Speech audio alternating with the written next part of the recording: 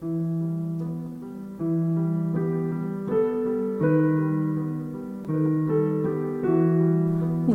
to Unworldly Everything. You have now opened the door to higher worlds and unanswered questions. On this show, we seek the fringes of our mental limits and deep dive into all things superhuman, supernatural, and paranormal. We are your hosts, psychic medium Bonnie McCliss, and my psychic daughter, Julia Gerber. Join us as we move through a journey of awakening this strange, mystical, spiritual revolution.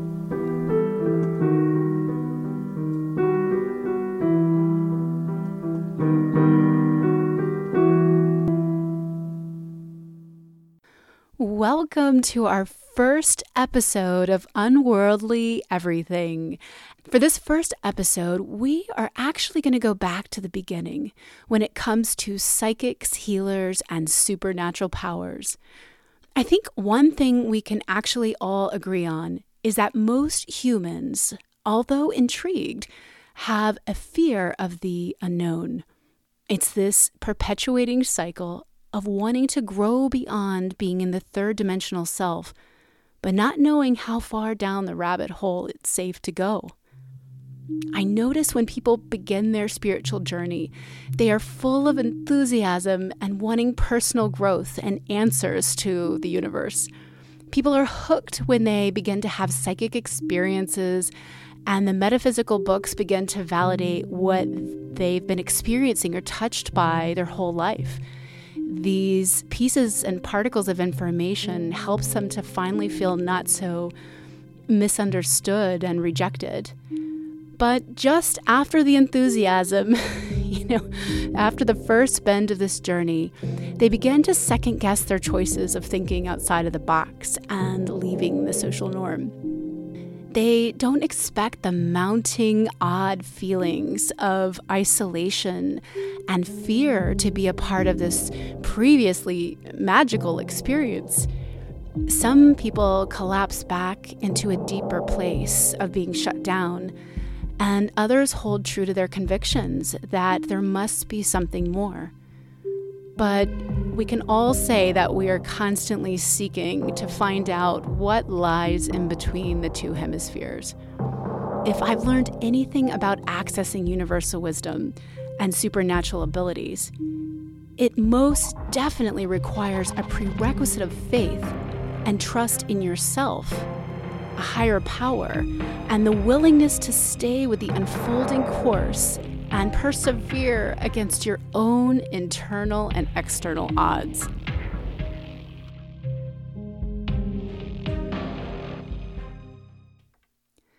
When I first moved to the heart of the Bible Belt from the West Coast, I was super excited for my new life in this sweet and loving little community. I began to spread the word about my intuitive work and desire to open a practice in the small town where I lived. I was quickly cautioned against doing this. I was actually told by several people in the community that just a year or two earlier, the city ran the last psychic out of town. When I asked them, why they would do such a thing, they expressed great concern around psychics being practicing witchcraft. And there was an ordinance still on the city books that there was no witchcraft allowed to be practiced in city limits. And so they took this psychic to court, and it resulted in a win for the city, and the psychic had to leave town. And so I came right on the heels of that. Being in a very complicated place, I learned really quickly that this ability that I see as a gift and, such a beautiful and expansive experience is also full of fear for others. And I went ahead and opened my practice anyway in this downtown district. I was very fortunate to find, this loving therapist who believed in me and the world of psychic phenomenon. She actually said, I'm going to just use the word intuitive counseling instead of psychic medium. So that was probably some of the best advice I received, up front. After all, I was just trying to spread love and relieve people from suffering. and really wasn't trying to scare or bring fear into the lives of the community. People would come in to the office and quietly inquire about the intuitive that lives in the back room. It was just such a great experience to know the spectrum of people and their kind of fear and faith. This fear of evil in its many variations enters our mind when we step into the psychic rabbit hole. It may be actually the root of our fear when it comes to opening our personal psychic birthright. I thought we would take this question back in time and visit events, people, and places that might capture accountings of faith and fear. These moments in history that could express the strong collective resistance of psychic and telekinetic abilities, as well as individuals that have been reportedly able to access divine superhuman abilities with the intention of healing others. So just what is it about faith and fear being so commonly associated? Whether it be wrathful gods, moral-based taboos, or just being scared of the unknown. The most prominent cases of fear in ancient Christian history was that of dark magic and the threat of your soul being sent to hell. I love stories about radically talented mediums throughout history. Mediums that stand out even beyond their own class of obscurity and abilities. And one of my favorite stories or experiences that has been accounted back all the way to the biblical times would be the Witch of Endor, a perfect example of talent under fire and fear. There's actually many versions of this story, but the basic skeleton of it holds up against the test of time. The Witch of Endor is a woman originally noted in the Hebrew Bible, although her story was later redacted. And as the story goes, she and some others were cast out of the village by King Saul due to speculation of magic and witchcraft. When King Saul lost his trusted advisor and prophet Samuel, he turned to his dreams for answers from God. With little to no luck in his own capabilities, he ironically set out undercover to approach the mystics and the witches for help. Saul was told to find the Witch of Endor, the most capable medium of the time. When Saul first approached the witch for her help, he asked her to conjure the spirit of Samuel. The witch was heavily resistant and thought it was a trick to catch her and bring her to her death. Saul pleaded with the woman and assured her safety. And as the story goes, the witch shrieked when she brought through the spirit of Samuel, and he foretold all of the casualties and the ultimate brutal demise of King Saul. And Saul fell to his knees in fear. The Witch of Endor then gathered her resources and food and began to feed Saul and his present advisors. She helped them to find strength and clarity before they were sent back on their journey. I love this story because I know so many people have said to me we're really uncomfortable with mediums because of what the Bible says. It's against God. And there are stories and experiences strewn through the entire Bible about prophets and mediums and seers. And especially the Witch of Endor, she stands out for her human touch and her compassion. More than her abilities to speak with the dead, it was about her capacity to forgive and to serve in the face of fear, and what I can only imagine to be resentment for being shunned by her people and her leader. Some view the Witch of Endor as a conduit for evil because she struck fear into the hearts of men at a time of great vulnerability. I find this really interesting because there's a pattern throughout all of my research of witches and mediums, and even actually in my own career as a medium. Bringing through the truth and wisdom is only the smallest part of the process. The majority of the work is spent assuaging people's fear of the unknown, and ironically, the greater the accuracy and astonishment people experience from a medium, the greater the fear they can experience.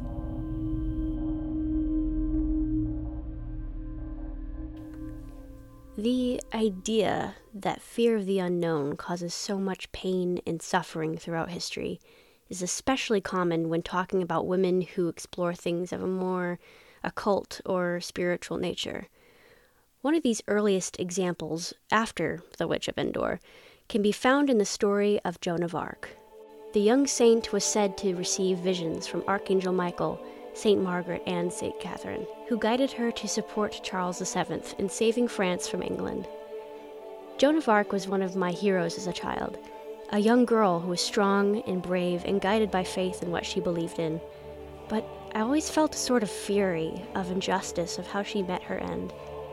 Joan died on the 30th of May in 1431 at the age of 19 from being burned at the stake. Without getting into the intense politics that were going on at the time, Joan was without a doubt a woman with a strange gift that gave her a voice and forever marked her name in history, but was put to death after the charges of heresy, witchcraft, and violating divine law for dressing like a man. On top of that, she was not canonized until nearly 5 centuries later. Was Joan solely persecuted as a woman with abilities that no one else could understand? Or maybe was it a combination of the politics of the time, martyrdom, and classic misogyny?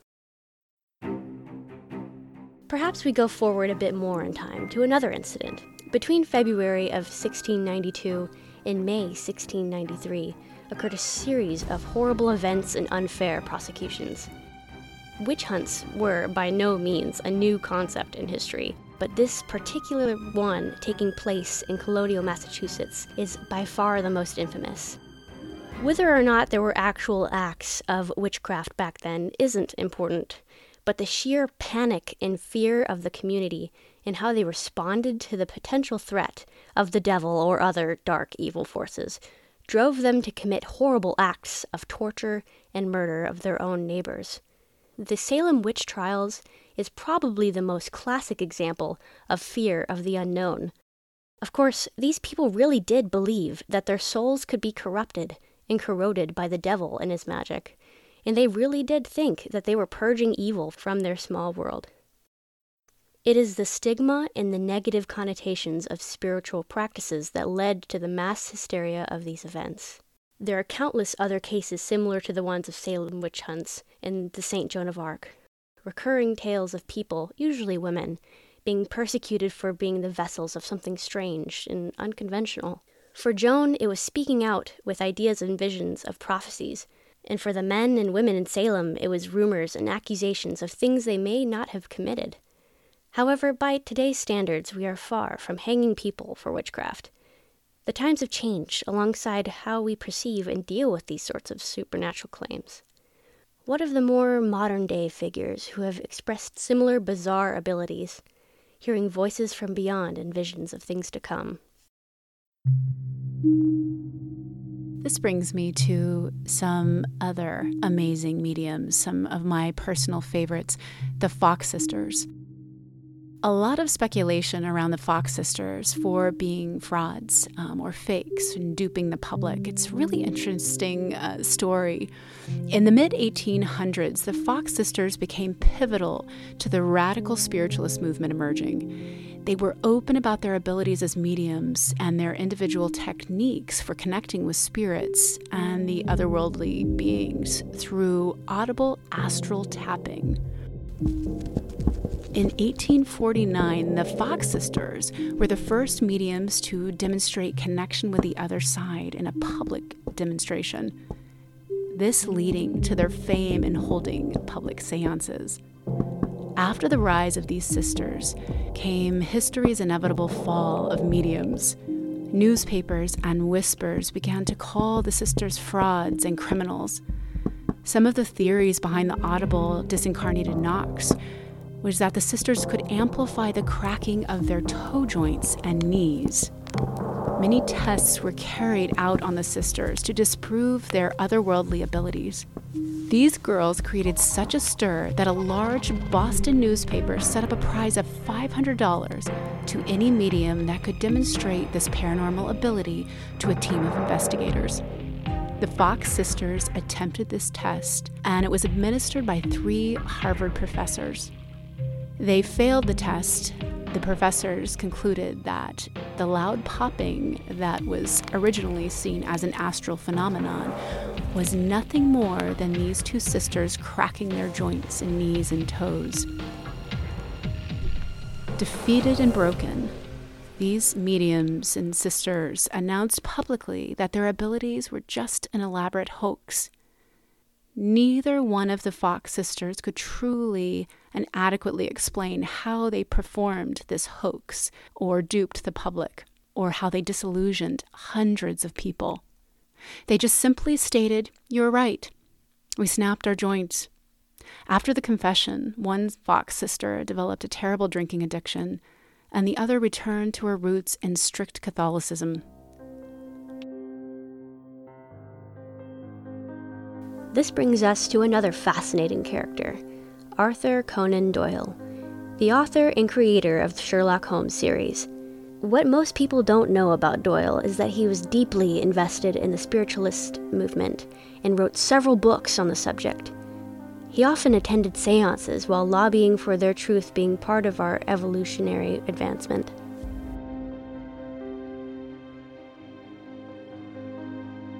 Doyle was even quoted saying, "Spiritualism is a new revelation sent by God to bring solace to the bereaved."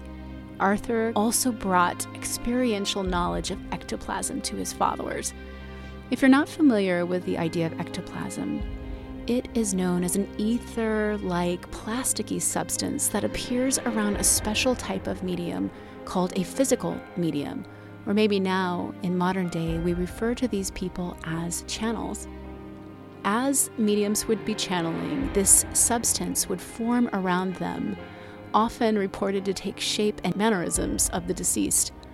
Doyle once even said, "I have held the ectoplasm between my fingers, and it seems to be alive, vitalized.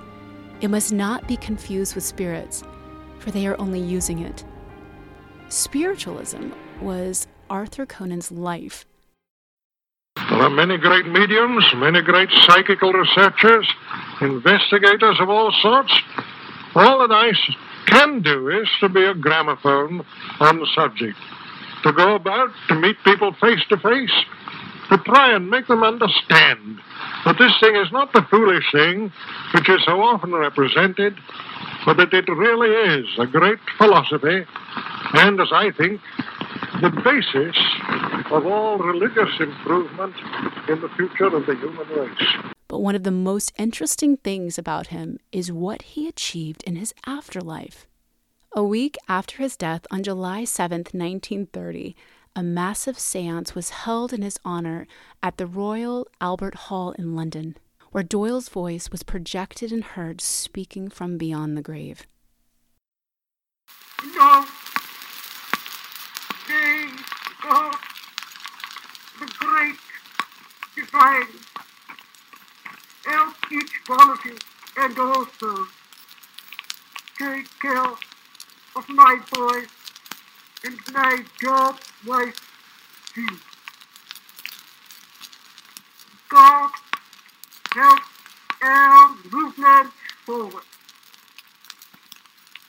Let your watchword be onward and forward is the wish of Arthur Conan Doyle. And this brings me to my all-time hero, Miss Madame Blavatsky. She was the mother of the spiritual movement. I've done a lot of reading about this special woman, and it goes without saying all of the trials and tribulations that she encountered.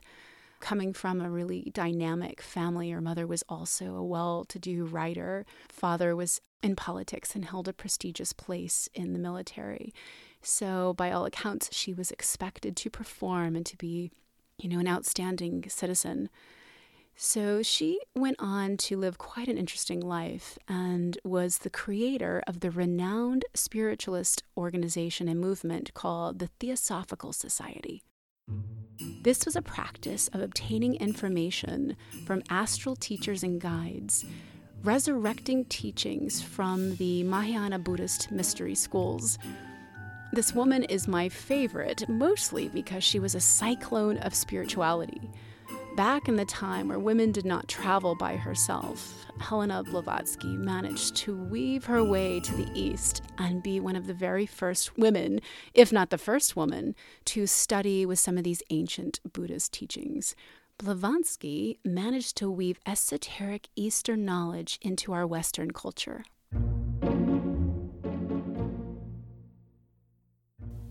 I think personally, the pattern that I've witnessed over history and time in these different little moments and excerpts of people in their lives as mediums or spiritual shakers and movers is that society at large will come to a point where they're stuck and they begin to pray for help and an evolution. And God, or higher power, answers their prayers, and people with special abilities incarnate. They grow up in the tribe, in the community, and they are there as the healers and the seers. The very prayer that was asked for sometimes can be feared. These are the people that are not like the others. They stand out. And for that, they are feared and persecuted. So, to me, it's this endless cycle of people that come to heal the masses and then are feared for doing so. This is why a very exciting time on our planet. We're finding less and less of these closed minds, finally willing to break this ancient pattern of fear instead of faith. Fear is a powerful thing. Fearing things that you don't understand and have been taught to avoid at all costs or suffer the consequences makes it so much more intense. It is a basic instinct to want to avoid the unknown. A fight or flight for survival to deal with the situations you don't know how to handle. However, we hope to help you learn a little bit more, bit by bit, about this strange world of the supernatural and the metaphysical. Thank you for listening to Unworldly Everything.